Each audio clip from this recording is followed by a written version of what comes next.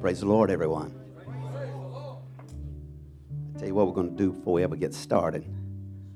This morning when we anointed the papers, I never pray this way, but immediately I prayed against the spirit of suicide. And it just came to me out of nowhere. I know we've been dancing and shouting and say, "Oh, Brother Barry, that's par for the course for you."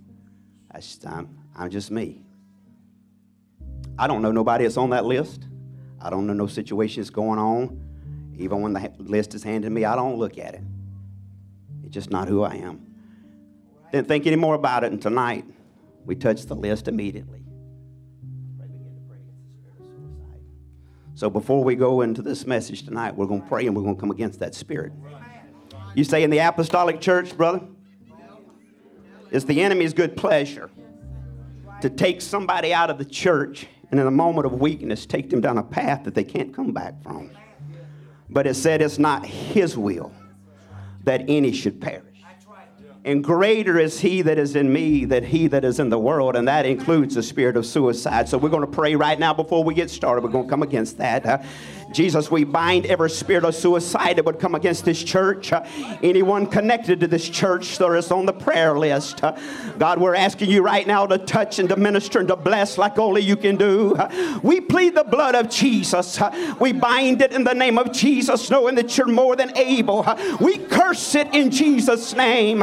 God, we come against it right now. Let your power and authority be real tonight in the house of God. God, as you move and minister like only you can do. God, we plead the blood of Jesus right now.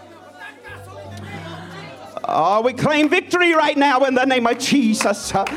We claim it right now in your name, Jesus. There's nobody like you, Jesus. Oh, there's nobody like Jesus. There's nobody like Jesus. Thank you, Pastor Moore. I don't plan to be very long tonight, I don't think. You say, well, it's been so long, Brother Barry, you've probably been building them up. I've been getting them ready and folding them and putting them back in the Bible. So I told Brother Ford this morning, he asked me if I was ready. I said, well, I think so. We'll see when we get there. But thank you, Pastor Moore. Thank you to the church for staying consistent and faithful to the house of God. So it's good to be here tonight. Brother Ford, man, I heard raving reviews on you this morning on the way home.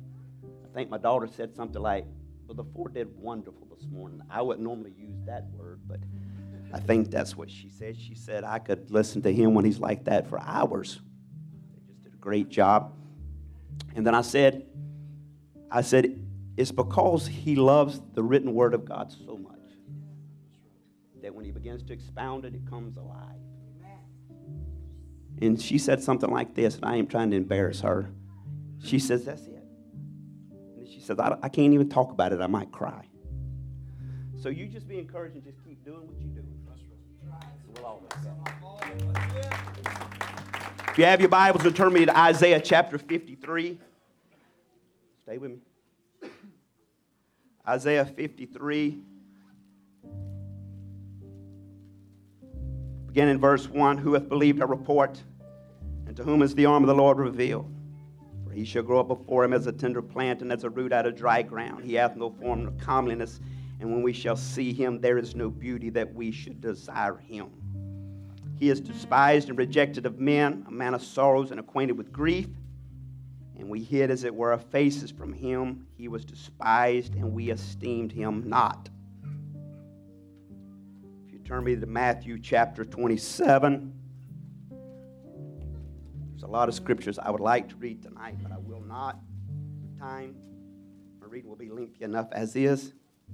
Matthew 27, begin reading at verse 55.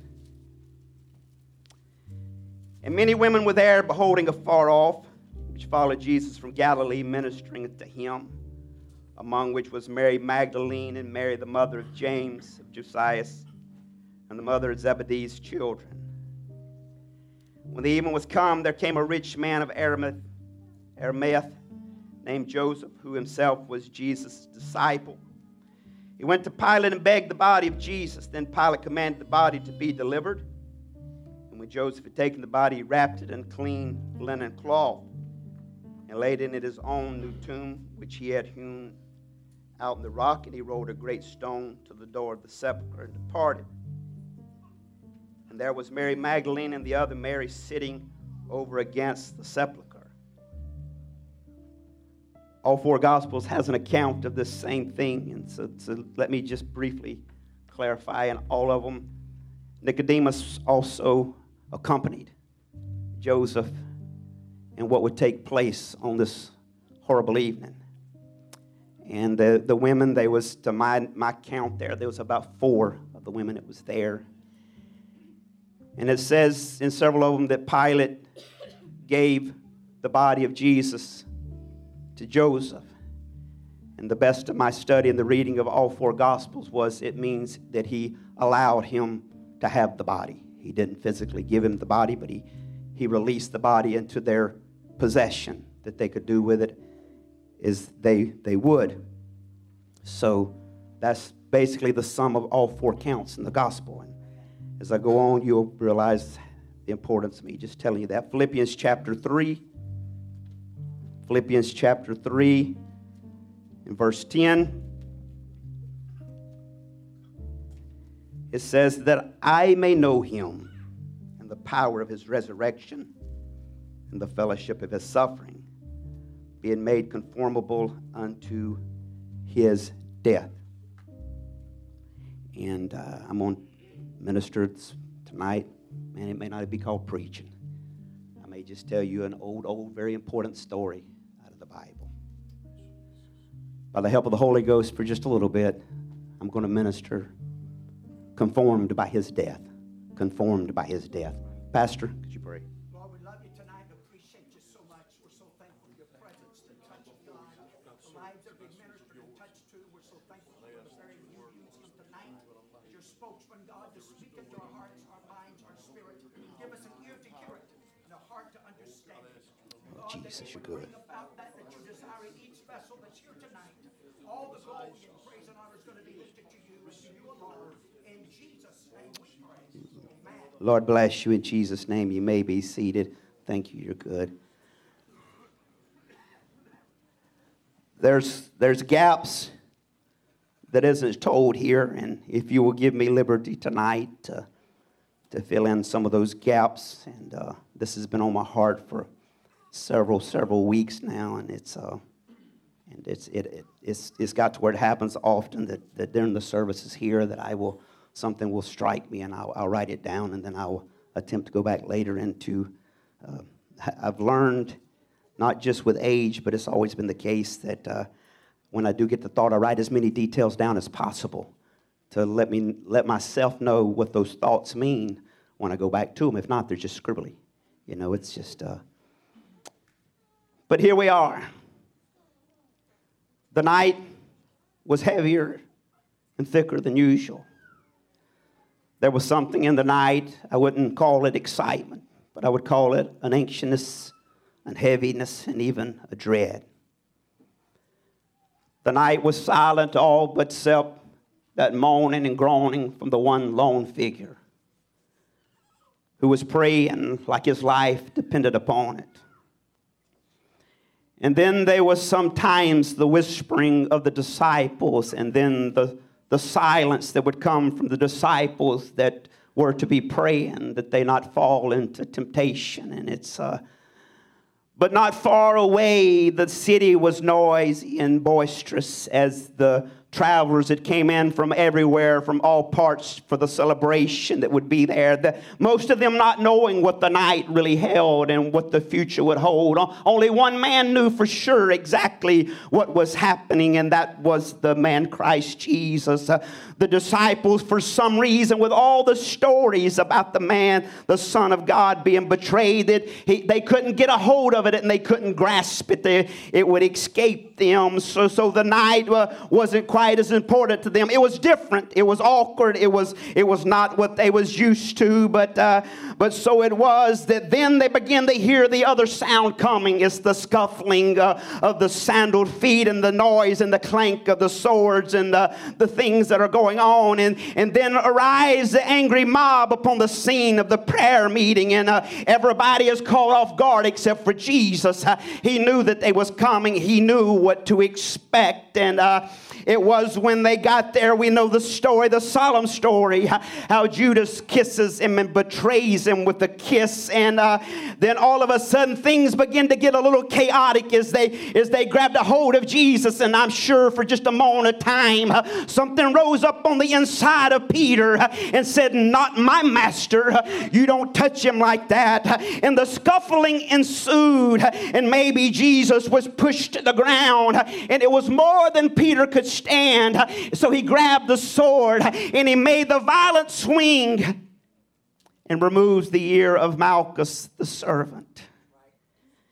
Maybe Jesus gets up and steadies himself, and maybe he wipes the first trickle of blood from his lip from the fall and places the ear of Malchus back on him. Then the accusations begin to be strong and slung, and the disciples now seeing something's different, and they're getting nervous. And the next thing you read, it says that all of his disciples betrayed him and left him. They left him alone, and Jesus seemed to be calm. And they began to question him and push him and slap him and spit upon him. And then they leave the scene of the garden. They go to Caiaphas' house. And Ananias, the former high priest, was there. He would lead the questioning. And so they question on, do thou claim to be the Son of God? Are you truly the King of the Jews? And on. And false witness after false witness would come. When he wouldn't answer them, they would smite him. They would backhand him. Until finally two came that said that we heard him say that in 3 days he would tear the temple down and he could raise it again. And they began to question him about it. And he began to say, "Thou sayest, and thou say that I am the Son of God, and that I am the King of the Jews." And so they say, "You hear the blaspheming? What more do we need to hear from this man?" So there they take and they smite him and spit upon him continually. And it says they take him to Pilate's hall, and there they put him at the judgment seat, hoping that Pilate would make quick work of him. And they began to tell Pilate what it is that he's there for. Pilate immediately picks up that it's envy and jealousy that has brought him to this place. And he began to question Jesus himself. "Art thou really the King of the Jews, as thou sayest?" And then it goes on. He says, "Thou speakest truth." And he says, "What is truth?" And later on, the wife of Pilate comes and says, "Leave that just man alone." Said, "I have taken and suffered many things this night in dreams because of this just man. Don't lay your hand to him. Don't shed that innocent blood." And so it is. Pilate continues to try to release him and continues to question them. And it said because he knew it was out of envy that he was able to release a prisoner. So he got the very worst one that he could think of, which was Barabbas. He was the scum. He was the one that had murdered and raped and pillaged the Jews. And nobody liked him. He says, "Surely this will be my way out, so I do not have to do anything to this man Jesus." And he said, "Who will you take? Will you take Barabbas or Jesus?" And they said, "Give us Barabbas." And he couldn't believe what was going on. And finally he washed his hands. He says, "I'm washing my hands of this innocent blood from this just man." And for some reason, and I hear all kinds of things, it says that Pilate took him and scourged him. If he thought he was that innocent, how could they take and brutally beat a man so bad that they would hit him with the whips that had the bone and the iron and the glass in it, to when it would wrap around him, it would pull the flesh from his body? I've her that he was hoping that when the Jews would see it, that they would say to themselves, oh, it's enough punishment. We will let him go now. Scriptures aren't real clear, but it says that after that he delivers Jesus into the Jews and says, take him, he's yours to crucify.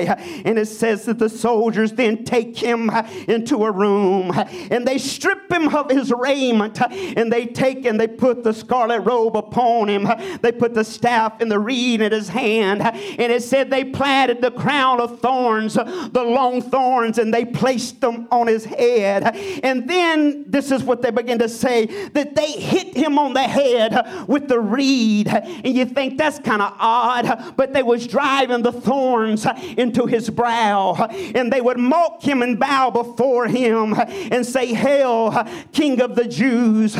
And they spit on him and hit him, and they beat on his back that was already bloody and beaten. And so it was, it said they took the scarlet robe off of him and put his clothing back on him and took him out and would take him up the hill to crucify him. Now, because of the loss of blood from being whipped by Pilate, he's too weak to carry the member of the cross. So they take and they grab one, I think it was Simon, and they said, you'll take and you'll carry the cross up the hill. And so it is, they take him up Calvary's hill.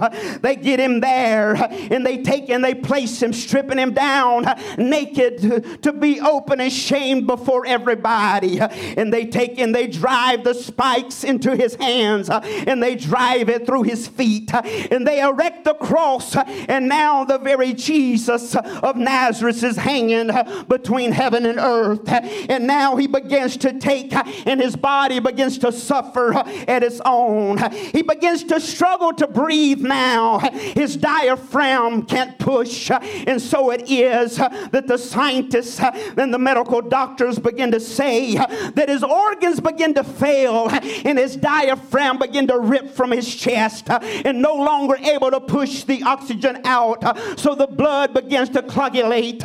And so it is. Now his body is poisoning itself.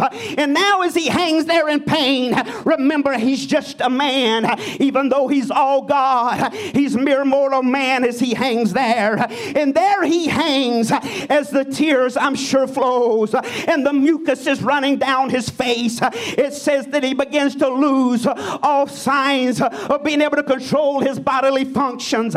You say, Brother Barry, that's nasty. That's a reality. That's what happened to our Savior on a cross. Nobody ever said it was pretty.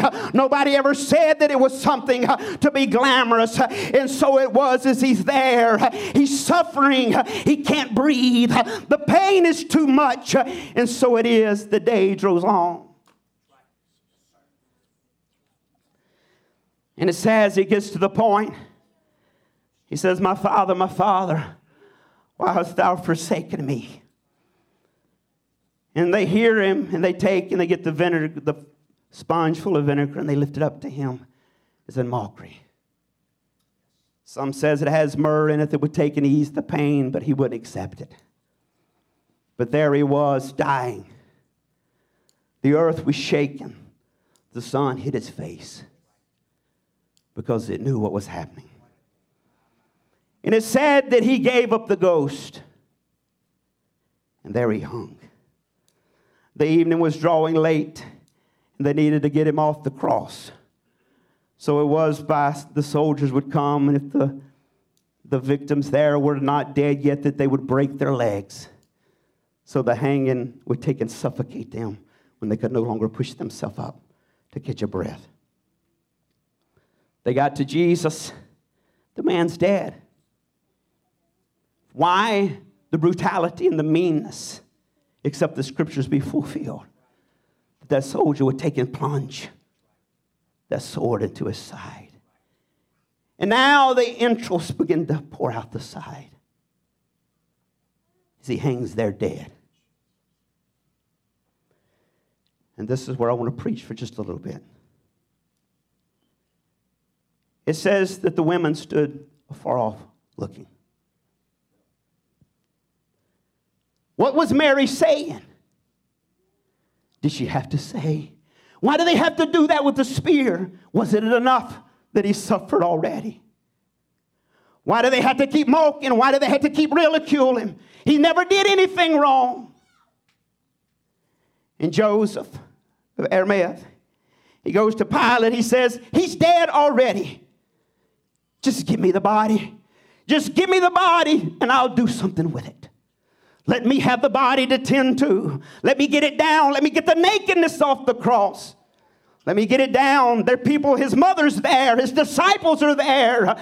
Can we at least bury him with some kind of sanctity? And it says that Pilate, knowing that he was dead, released the body unto him.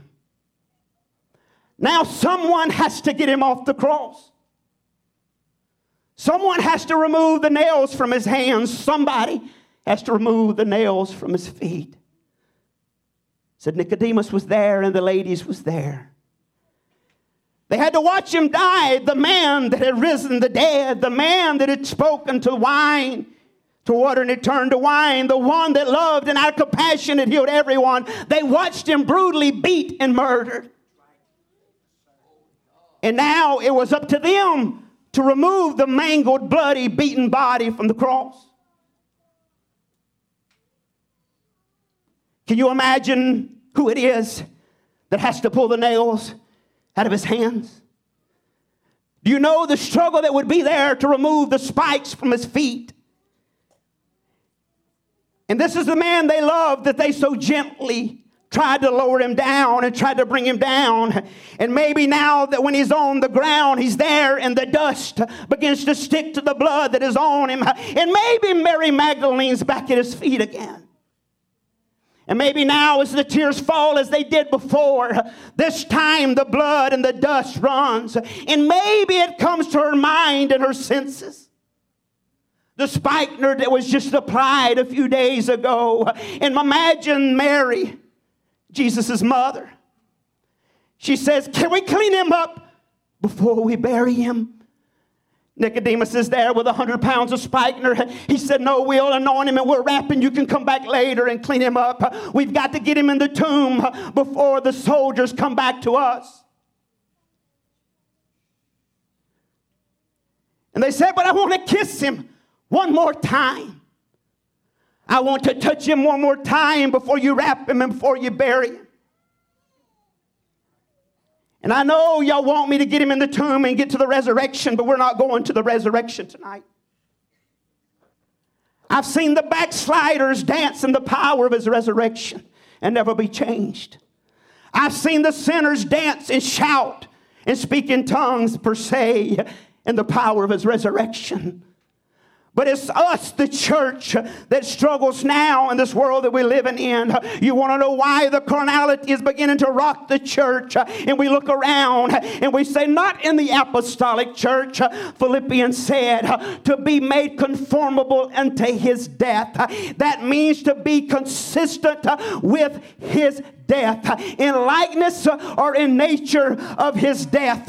And as he lay there on the ground, that was the only part of God that could have ever sinned if it would have sinned. That was the only part of God that could ever feel shame and pain and hurt. That was the only nature of God that could have ever failed and come up short. And there it lay, dead and bleeding on the ground.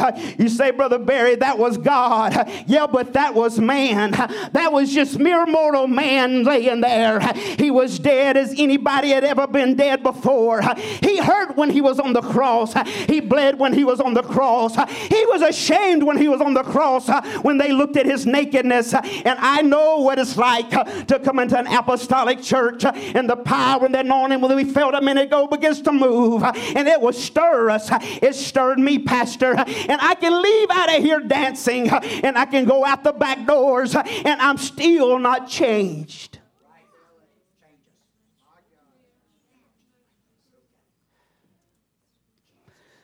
I've realized through all of this pandemic and everything that's going on, I realize, Pastor, I'm not nearly as dead as I need to be.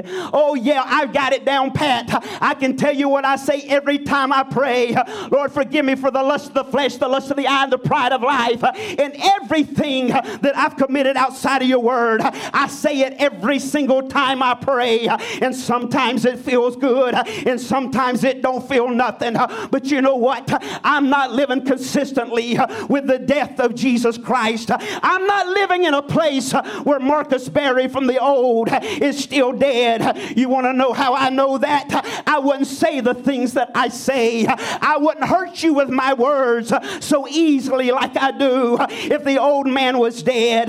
The man laying there on the ground, he couldn't speak evil. He couldn't speak hurtful words, but he was dead. But you know what we preach? It's the death, burial, and resurrection of Jesus Christ. And I know it's the initial repentance, dying out to the old man. But Pastor, that's just one step. We've got to stay there. Paul said, I die daily.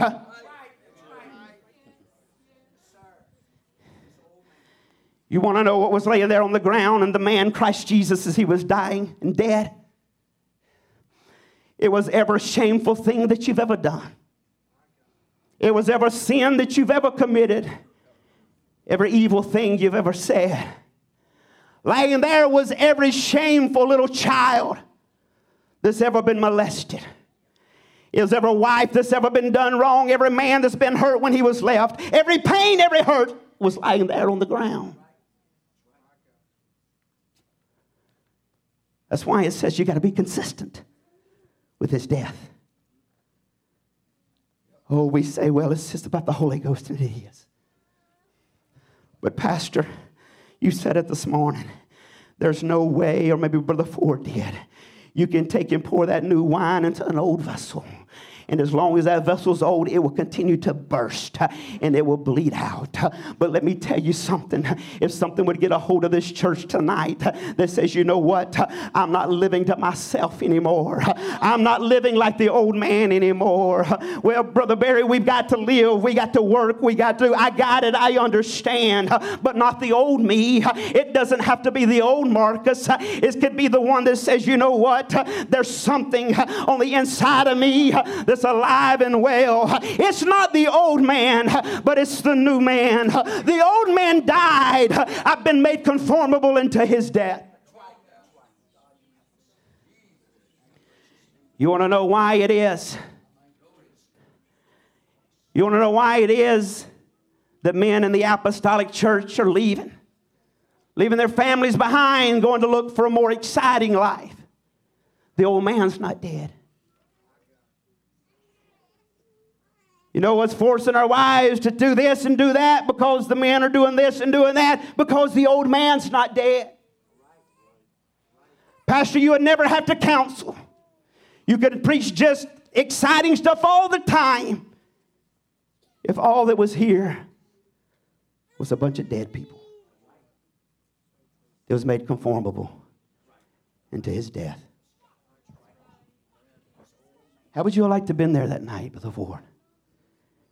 And had to help with that bloody, broken body.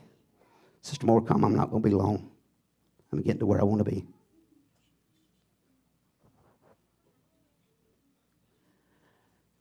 When I was putting this together and I was praying this evening, the only thing that come to my mind was when it says to go back to your first love. As I've preached this message, I've seen, maybe I've done a bad job, but I've seen very, very few wet eyes. I can remember a time when just the mention of what they did to him on Calvary would make me weep uncontrollably when I realized exactly what he had done for me. Hey, baby, you know why you got a testimony tonight? That God brought you from sexual abuse to here, and you can stand proud in his presence? Because there was a bloody figure laying dead on the ground that had been removed from a cross. You want to know why you got a testimony tonight that you can overcome? Oh, you can go through the whole gamut of what God's did for you. But it's because it's a sacrifice that lay there dead. If everybody would stand tonight, this is what I want to happen tonight in this place. I don't need all the singers up here unless Sister Moore says. I want to turn this church in tonight to a big prayer room. We need to make this a big altar of sacrifice tonight. Let me tell you about Marcus Berry. I find the old Marcus Berry alive way too much. People say, you're a preacher, you need to be better than that. Pray for me, Pastor. I'm trying. But I'm just a man. But what I found out, Brother Ferguson, I can leave a red-hot apostolic service, and I can be just as carnal on Monday morning as I was before the service started. But Pastor, there's been some nights here, even by myself, when I went to a place called Calvary, and it doesn't easily wear off. It doesn't easily go away. It does something to me, Sister Moore. I love the shout. I love the dance. I'm not against that. We're apostolic. That's who we are. But Pastor, I got to be changed.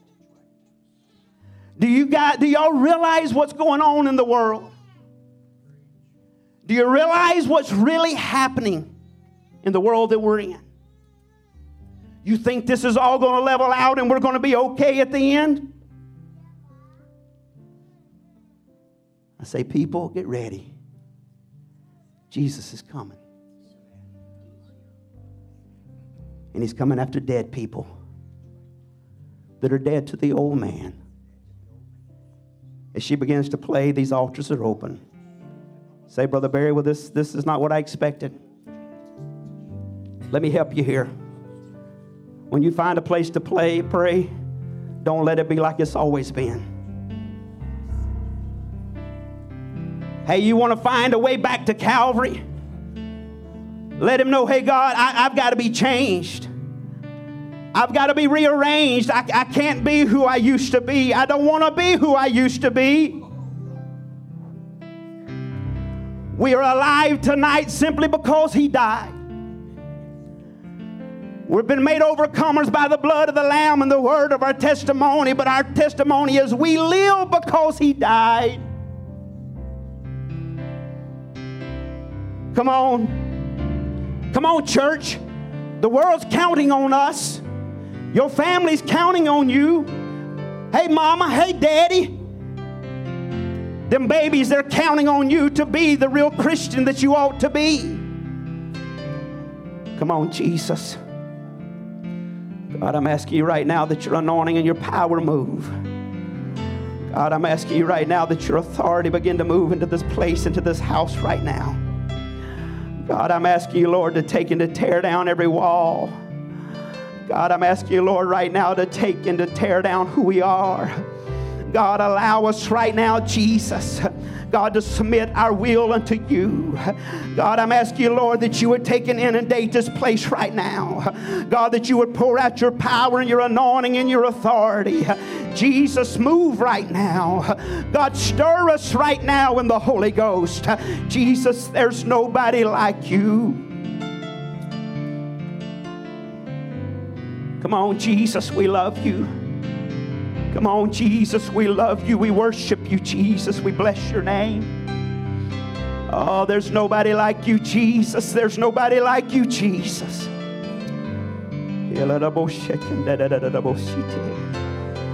Come on, Holy Ghost.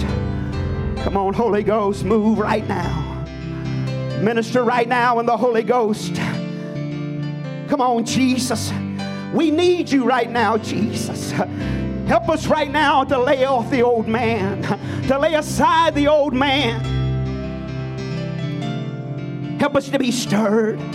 Help us to be moved again the way we were once moved. Help us to be challenged tonight in the Holy Ghost. God, help us tonight to get a vision of who you are. God, help us to get a vision tonight of the price that you paid. God, help us, oh Lord, God, to submit to you, to die out to you right now, Jesus.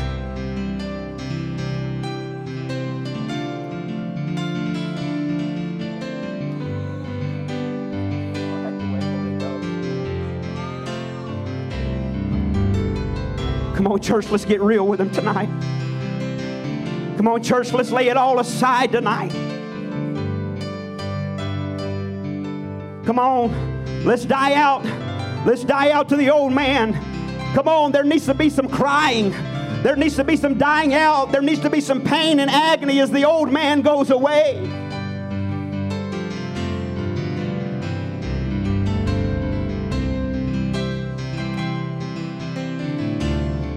Oh, we love you, Jesus. We love you, Jesus. We love you, Jesus.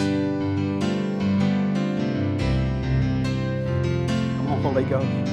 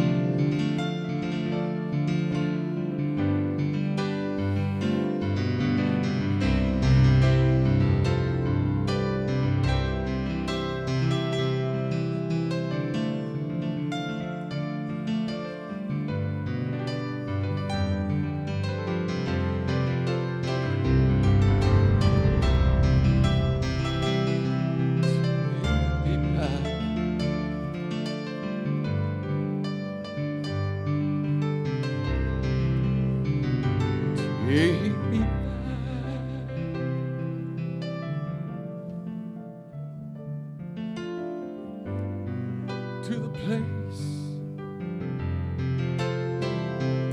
Take me back. Take me back to first believe. Yeah. Take me back. Just take me back, dear Lord, to the place. Take me back. Yeah. Take me back.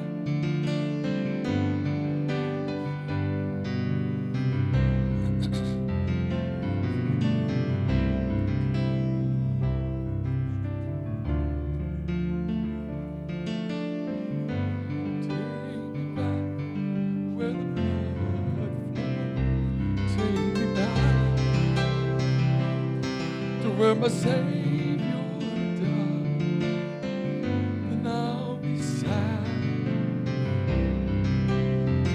Take me back.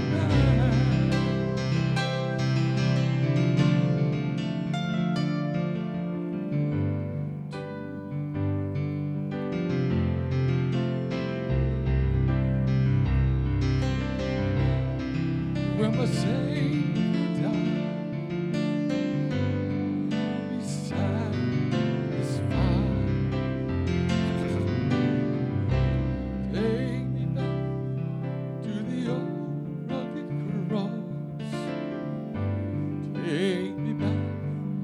The blood flows. Take me back to where my Savior died. I'll be satisfied.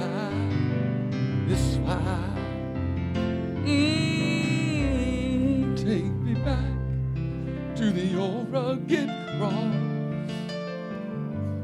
Take me back to where the blood flows. Me back to where my Savior died. I'll be satisfied. Come on, take me back to the old rugged cross. Take me back where the blood flows. Oh, come on tonight.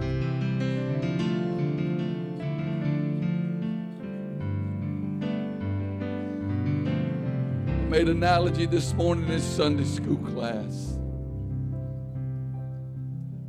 and it fits in tonight.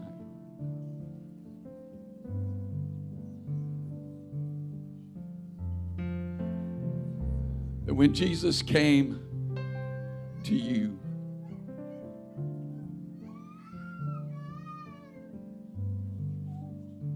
he came as a bride or as a groom, a husbandman,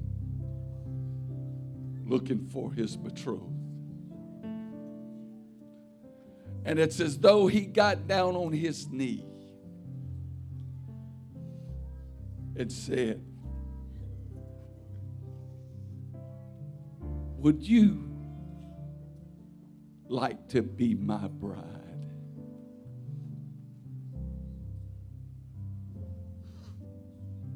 And when you said, I will, he said, well, I'll take all that you are and all that you've ever been, and I'll become that. I'll be that. And I'll take it to that tree.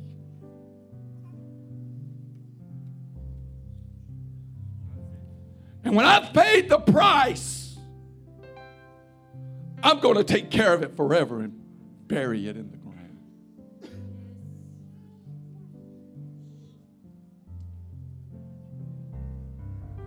Would you please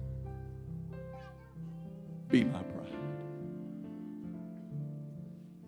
Calvary says, I'll do anything for you.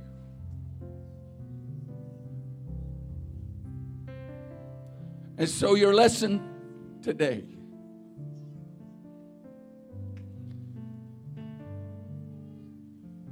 the man of God says, When you get your vessels, borrow not a few. Take what you have. And when you get what you have, you and your sons go into your home and shut fast those doors.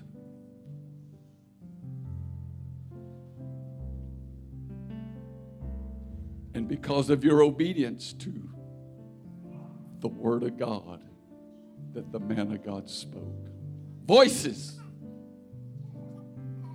whose voice are you listening to? And when you shut yourself in, where there's no distractions and nobody else around, and everything is lost to you except the pouring of the oil, except the hearing the word of God and obedience, saying, I'll pour oil into vessels. As long as everything else is shut out and there's no interference and nobody sees and nobody knows, the oil just continues to flow. And until we get to that place where we can shut out all the clamoring of what's going on around us and shut that door and get in that place, and we're alone with the Word of God and what He's given us to do.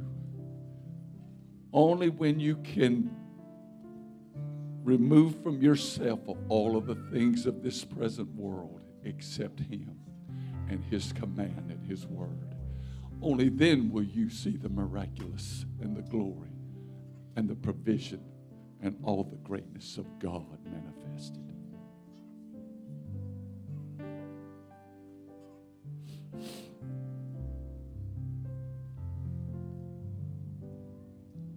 I'll take everything that you are. I'll become that. So you can be my bride. I'll pay the price. Who, me? Talking about me. Oh, yeah. I just want a bride. I've searched the world over.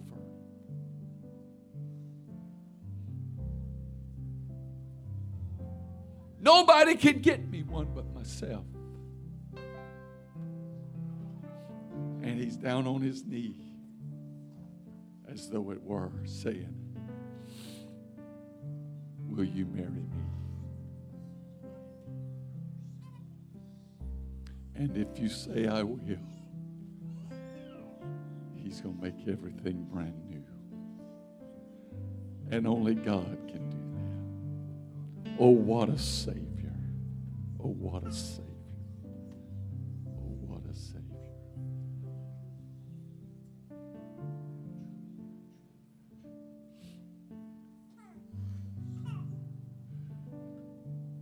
Oh, what a Savior. Are you willing to shut everything out and hear only the voice of God? Are you willing to be obedient? Obedience is better than sacrifice, and hearken better than the fat of rams. You can know it all and profess a lot, but until you act and do, it's of no avail. Take me back. Take me back.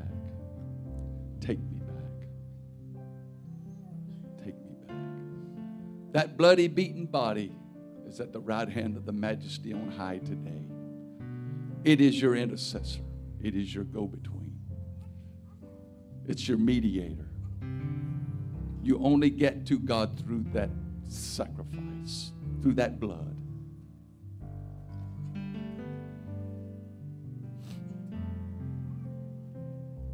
Thank you, Brother Barry, for causing us to remember the high price that was paid. Everybody help us say it one time. Say, take me back. Sing. Say. To the old rugged cross. Take me back. Take me back To where the blood flows. Take me back to where my Savior died. Then I'll be satisfied. Hey, take me back to the old rugged cross. Take me back to where the blood flows. Take me back to where my Savior died, And I'll be satisfied. Come on, say it one more time. Take me back to the old rugged cross. Oh Lord, take me back to where the blood flows and still flows. Take me back to where my Savior died. Then I'll be satisfied.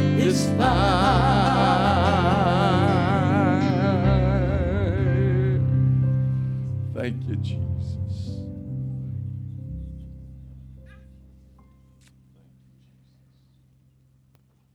I could only imagine as God looked upon the body as it laid upon the ground, broken, torn. I wonder if he thought about 4,000 years prior as he looked down at the first Adam that he formed out of the dust of the ground. And you, 4,000 years later, there was going to be a second Adam. There's nothing like a visual. I've heard the report of first responders pulling up on an accident and pulling up to a situation where there's bodies that are mutilated and torn apart. And that's the last wreck they drive up on or come a part of because they can't get it out of their minds. They can't get away from the visual of it. And it keeps them up at the nighttime of seeing how torn and mutilated. Heard of an incident of a little 6-year-old girl that somebody had abducted, took her body and smothered and strangled her and put her in a trash bag and dumped her out under an old oak tree. One of the reporters, the lady said, I just can't quite get my mind around that. Anybody could take the body and put them in a trash bag and just lay them out under an oak tree. It pays us well to remember what was preached to us tonight. The price that was paid. You know why we enjoyed such a powerful touch and a move of God and began the service and a ministering touch in hearts and souls? Because of a broken body called Jesus Christ. Made a way that you and I as Gentiles could come and enjoy such opportunities like this. Let's don't forget it. Let's don't let it slip away from us. Because if you can get a visual of that body in those moments when lust wants to move in, and compromise wants to move in, and letting up wants to move in. If you can just get a visual of the body. That's the reason some people of this country needs to go back and study their history and the price that was paid that brought this country where it's at. Amen. The lives that were sacrificed, the blood that was spilled to give us the liberty and freedom we got. They wouldn't trample that flag under their feet, and they wouldn't handle this nation like they do. But I'm telling you, because they don't get a better understanding of the real price that's been paid. Thank God for the church tonight. But the church wouldn't be the church without the broken body. Now watch this. I've got to become broken like it. I got to fall on the rock and become broken like it. And if I don't fall on the rock and become broken like it, you'll see the day that that same body that was so torn, amen, and riddled and no life in it, we're going to stand and face it one day. And I'm telling you, that rock's going to fall on us and grind us up like powder. Thank God for the word tonight. It really does us good. God, give us a visual of that broken body. It was torn. The agony, the pain, the suffering. Watch this. He'd have done it for one soul. One soul. That's the reason you and I can say, He done it for me. Sure, He done it for the world, but we can take it personally. He done it for me. Thank you, Brother Barry, for the word tonight. Let's don't let it slip away. This is what helps us keep pride out. It helps us keep from our conscience becoming sheared, becoming so calloused. When we really begin to remember what it took to bring us here. We don't have tomatoes thrown at us anymore, rotten eggs. We don't have people running after us and ramming our heads into brick walls. This Pentecost wasn't so popular at one time right here in this nation. There's some forefathers that paid some price that you and I just wouldn't believe. Some sacrifices, pulling their families across this country, depending on God. Sometimes, as Paul put it, just didn't have nothing to eat. We wasn't fasting. Man, we was starving to death. It's in there. It's in there. But thank God for His blessings. But those blessings come because we remember what was prayed for us. Love you tonight. God bless you. You may be seated. What a word we've heard here tonight. What a presence of the Lord has been with us here tonight. Let me say this. You probably know more about this than I do, but please remember the Fairley family. They have really suffered some loss in the last few years. Those of you that know that L.C.'s son was the one that was killed Friday in Loosedale. That's his boy. And so let's pray for them. Miss Alice, they're good people. Henry is the finest fellow you ever meet. That would be the young feller's uncle. That was his boys killed right at 57 here a few years ago. And then LC. And I mean, I've suffered a lot in the last few years, especially losing young ones, young men. So I can just imagine the effect that it's having upon them. After losing LC and then now his son, especially under these kind of conditions. So let's remember them. You don't have to know them.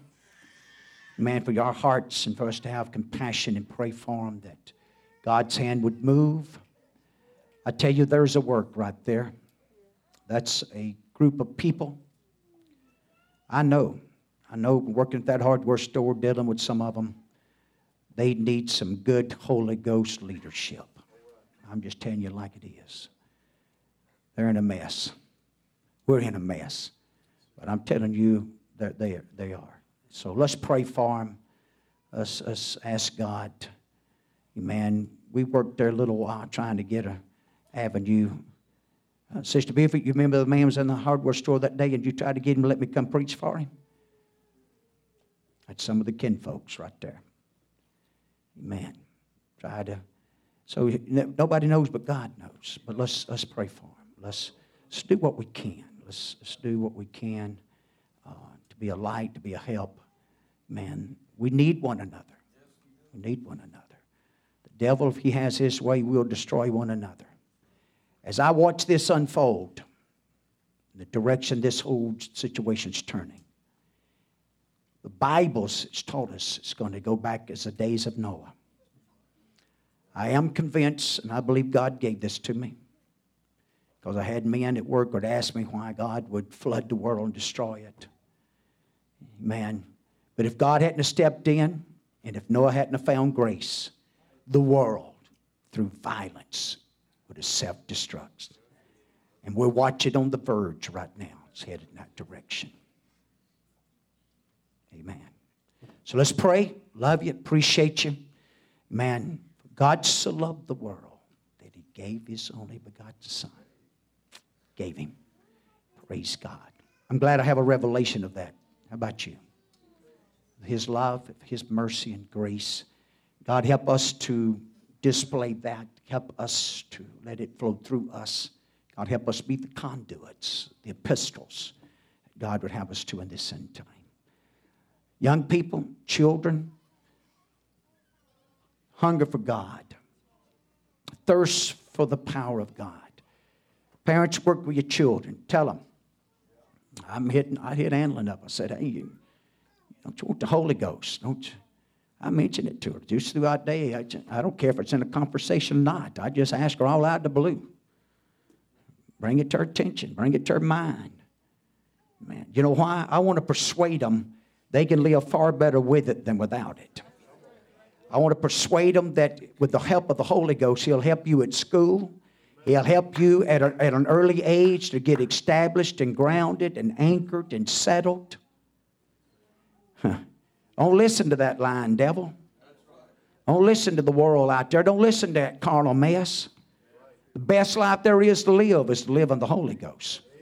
At 6 and 7 and 8 and 9 and 10 and 12 and 13 and 14 and 15 and 16 and 20 and 25 and 30 and 35 and 40, 50, 100, 110, 120. Still the best life to live up on this earth. No greater joy, no greater peace, no greater demonstration of love than Holy Ghost-filled people that has died. And hadn't just died, but as Paul put it, I die daily so the Master can have His way in my life. It's more important than money. It's more important than physicians. It's more important than any desire and pleasure that you can think of in this world. And this world's got to offer you. It's better. It's better. Let's live for God. Let's live for God. Love you tonight. Appreciate you. Thank God for His goodness, grace, mercy, your presence here. Good to see everybody. Amen. All right. Birthday.